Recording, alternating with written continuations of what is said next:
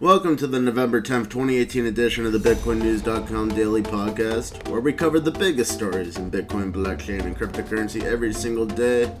You could count on us being here. This is your host, Space Marine, live from the outer fringes of the Milky Way galaxy. It is very cold and dark out here, but I still have internet connection. I still have this microphone. Yes, we are doing a show no matter what, even if there is nothing around me and I'm in the middle of space. So, the market analysis. Bitcoin has not been very exciting lately with the price movements, and that's actually exciting to me because it's more useful as a currency when it doesn't really move in price. So, Bitstamp and Coinbase is at 63.40, Bitfinex is at 64.26. That's about a $80 or $90 difference. So it's like the Bitfinex premium actually got down to like 1%, even less than 1%, and then it went back up. And that seems to be because people are reporting very slow fiat withdrawals and very slow fiat deposits. So yeah, Bitfinex actually got a banking relationship in the Bahamas. Well, at least Tether did, and I assume Bitfinex did too, because they're intimately related. Maybe I shouldn't assume that. In any case, the fiat system on Bitfinex is much harder to use than Coinbase, and it costs more money to get Bitcoin on Bitfinex because it's harder to get money in there. So, but they still remain the biggest USD to Bitcoin exchange in the world at this point. As for the overall crypto market analysis, the market cap's at $212.7 billion right now. I'm actually doing the show early on the 11th. It might still be the 10th somewhere, maybe near like the western part of Alaska or something, in Hawaii. I'm not sure exactly. So, yeah, Bitcoin, we just talked about that. Ethereum's at $212. It's actually quite steady across most of the market. Besides Bitcoin Cash, they're not very steady, declining day by day. They're at 540 right now. That fork is coming in 4 days. We don't really talk about Bitcoin Cash on BitcoinNews.com, though, because we like Bitcoin, and we believe Bitcoin is Bitcoin Core, 100%. So, I'm going to start trying to do the biggest gainers and the biggest losers on the show. The biggest gainer is Wax. Oh, we all love Wax. I don't know what the Wax cryptocurrency is. Maybe I'll look into it, but they're up like 11.4% today. So it's a bit of a rally. Mithral's up 8%. I think I looked up Mithril, and there's some sort of like social community cryptocurrency, kind of like Steemit. But I asked the Mithril community, hey, how do I use Mithril? I actually was in their channel once, and they never told me. So I never got into Mithril. Maybe one day. Then there's Dropple, it's up 8%. Loom Network, 6% up. Maker, 6%. That's Maker DAO, the Decentralized Autonomous Organization. Decentraland's up 6%. So Decentraland's where people buy property for money, but it's virtual property. So they're buying like virtual plots of land. It's kind of like Minecraft, except you got to pay like $1 million for the land you want. And I'm not kidding. Like, there's people are spending like a ton of money on there just to buy land. Like, you could play Minecraft where it doesn't cost anything to buy the land. You can do whatever you want, but then you can play Decentraland where you can do anything you want with the land, like Minecraft, except it costs a ton of money. In fact, people are taking mortgages out now. There's actually a mortgage site so you can like buy land and then pay it back over time and do whatever you want with it, I guess. I don't know why people are spending tons of money on virtual land, but I guess that's a thing. So go Decentraland, their crypto's going up. They have a $100 million market cap. Let's see. The last one above 5% gain today is Nexo. And then we got Moac at 4.8%. Ravencoin at 4.4%. I think they went down the other day, but now they're going back up. Stellar up 4%. They're the only major crypto that's having a good day, it looks like. And now for the biggest losers. It's not that show where the people lose a ton of weight. It's the biggest losers in the crypto market today.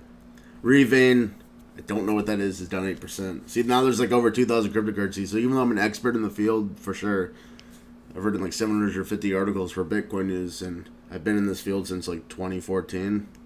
I don't know most of these coins. They're just launching so quickly. There's over 2,000. There's like probably 20 or 30 being added to CoinMarketCap every day.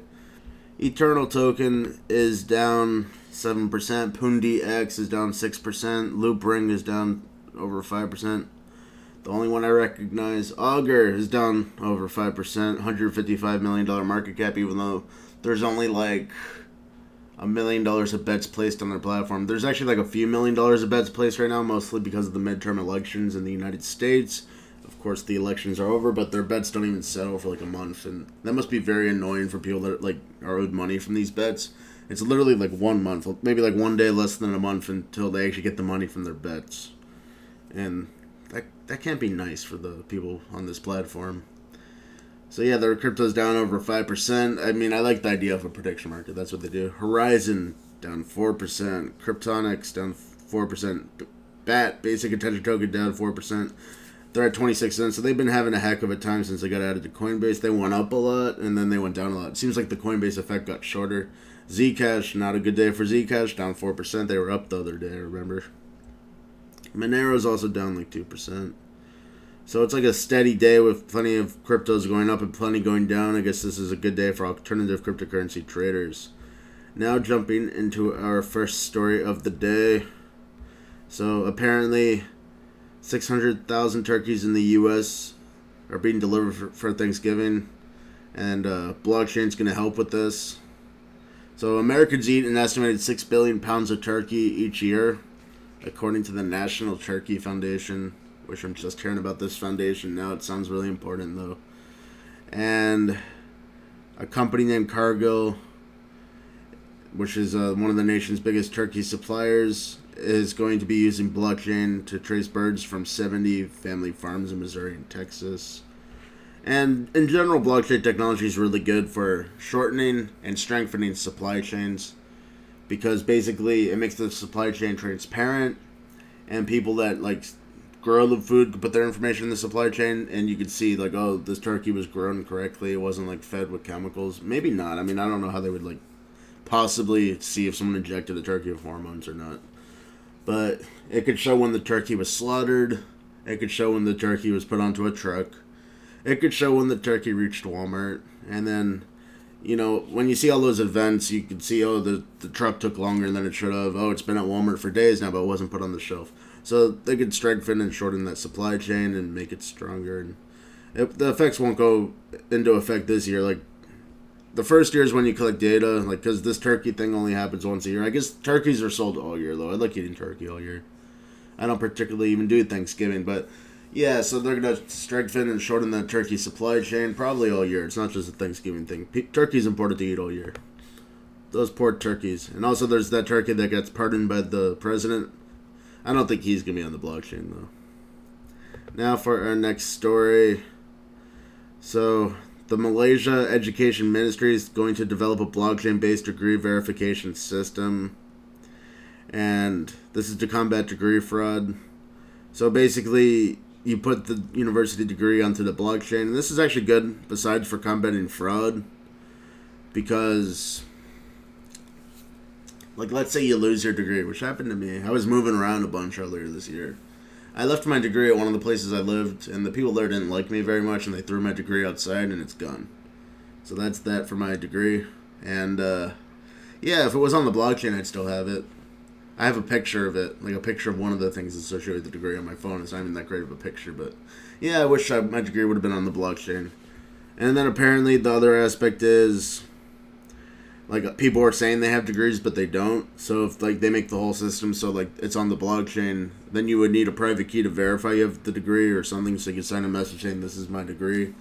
And that's good, because probably there's a lot of people running around, as we know, that are like, oh, I'm a doctor, but they're not. I'm a lawyer, but they're not. So Malaysia's trying to combat that. Maybe it's a problem over there. Now for our next story. So Jeff Garzik donated a whole lot of Bitcoins to keep Bitcoin alive during the early days. He donated 15,678 Bitcoins from his own money. So this is because Bitcoin was, like, barely surviving. And that's true. In the early days, Bitcoin, like, almost no one was using it, like in 2009. And Jeff Garzik is a close colleague of Satoshi Nakamoto. Who knows? Maybe he is Satoshi Nakamoto. But he donated 15,678 Bitcoins to get other people to jump into Bitcoin. Like, basically, he's like, hey, I'll give you 1,000 Bitcoins if you develop the code. Like, to someone that's really smart, obviously. He'd be like, hey, I know you're the best coder in the world. Here's 1,000 Bitcoins. It's going to go up. But they were probably still skeptical, because Bitcoin wasn't worth anything in the early days. But he tried donating a bunch, like, kind of like how the cryptocurrency ICO projects do now. They give people, like, Bitcoins, not Bitcoins, they give people, like, the native token of the ICO to get people involved, to get people to develop code, to get people to market for them for free, basically. And Jeff Garzik, I said, yeah, maybe he's Satoshi, because who knows what Satoshi is, but he says Satoshi is Floridian Dave Kleinman. That's cool because I'm a Floridian, and I had a feeling it started here. There's a lot of Bitcoin spirit in Florida. This is a real anarchist, crazy state, and yeah, it probably did start here. So, and Dave Kleinman was a Florida police officer, believe it or not, and he was also a computer expert, and he passed away in 2013, unfortunately. So that could explain why Satoshi really totally disappeared. So just to summarize what's going on with this article topic again, Jeff Garzik, one of the earliest Bitcoin developers who's pretty sure who Satoshi is because he worked with Satoshi, says, so Jeff Garzik donated 15,678 Bitcoins, and Bloomberg asked him if he regretted that decision, and 15,678 Bitcoins are worth $100 million now. And he says, of course it was worth it. Like, Bitcoin almost was dead back when I started doing that. So yeah, now it's really alive, and there's no question it's going to stay alive. That was a success. Aside from that, if Jeff Garzik was one of the earliest Bitcoin miners, which he likely was, literally you could mine Bitcoin on a personal computer and get whole blocks of 50 Bitcoins, I'm sure he has plenty of Bitcoin, so why would he regret donating Bitcoins to make Bitcoin as valuable as it is today? Now for our final story of the day, it involves Iran. So Iran has created a national cryptocurrency. They say it is ready for deployment. It just has to be approved by the Central Bank of Iran. It's going to be pegged 1-to-1 with the Iranian rial, which is the IRR, that's its currency code. And it's likely going to be approved because the Central Bank of Iran is the one that commissioned it to be developed, and the Informatics Services Corporation is the one who developed this cryptocurrency. And this is simultaneous with the announcement of sanctions that's really went into full effect on November 5th, 2018. So before the sanctions were taken away, because the Iran nuclear pact was created, back under President Obama, where basically we were saying, yeah, you could keep developing your nuclear technology as long as you don't try to make a nuclear weapon. But then Israel found out Iran is probably definitely making a nuclear weapon, and now we're saying, okay, now we're going to do everything we can to cripple the Iranian economy. So the United States has cut off Iranian shipping, aviation, the nuclear industry, and banking has been totally cut off by the United States and its allies, actually, implicitly, because the allies of the United States and anyone who wants to do business with the United States, it's not just allies, it's anyone who wants to do business with the United States cannot facilitate Iranian banking or shipping or anything or trading unless they get like an exception from the United States approved. And I think there has been a few exceptions granted for oil. Like I think India is allowed to buy Iranian oil or something like that. So, but yeah, like anyone who does business in the United States can't do business in Iran. It's illegal now. And that includes Bittrex and Binance have stopped serving Iranian customers, regardless of the banking, because they didn't really use fiat for Iran anyways. But yeah, Bittrex and Binance totally cut off Iran as part of the sanctions. They don't want to get in trouble. That's a good case example of how any company or organization or country that does business with the United States, if they could choose, hey, do I want to do business with the United States, the most powerful country in the world, or do I want to do business with Iran? So companies and countries have to make their choice. It's up to them.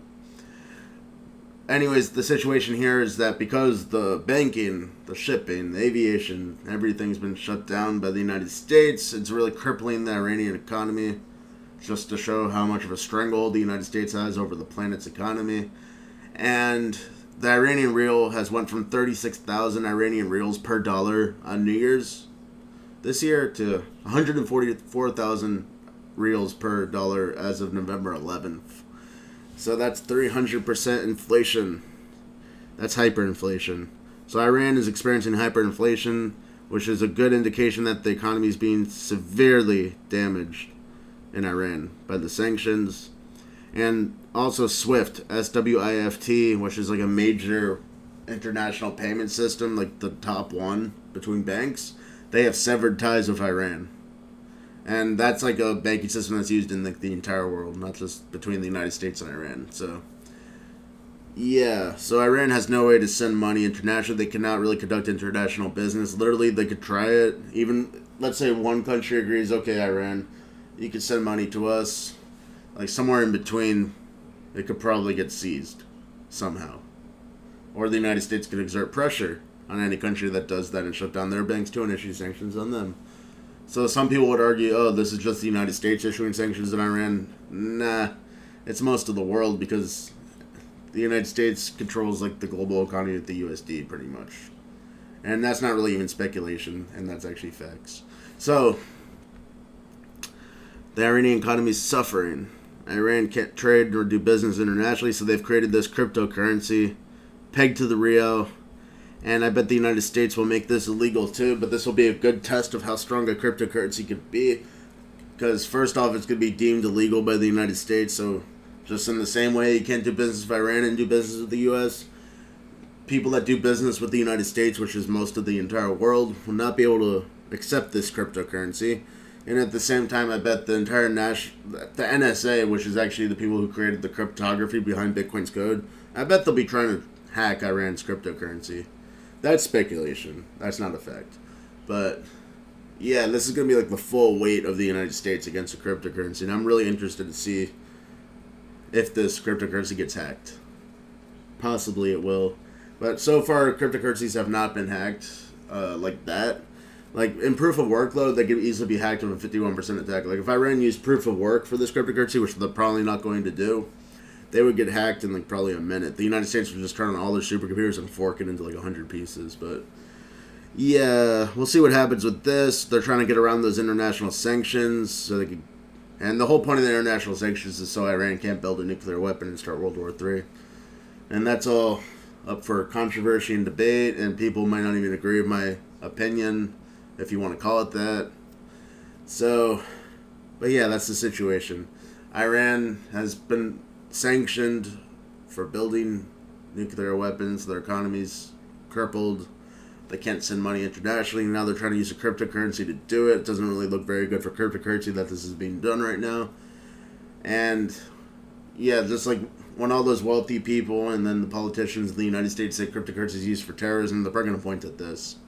That's all we have for you today on this November 10th, 2018 edition of the BitcoinNews.com Daily Podcast. Come back tomorrow for another exciting episode and go to BitcoinNews.com 24/7 for the full spectrum of Bitcoin, blockchain, and crypto analysis. This is your host, Space Marine, signing out. I continue to be lost in space at this moment. My compass is broken. Ground control to Major Tom. Get me home. Get me out of this part of space. Adios, amigos.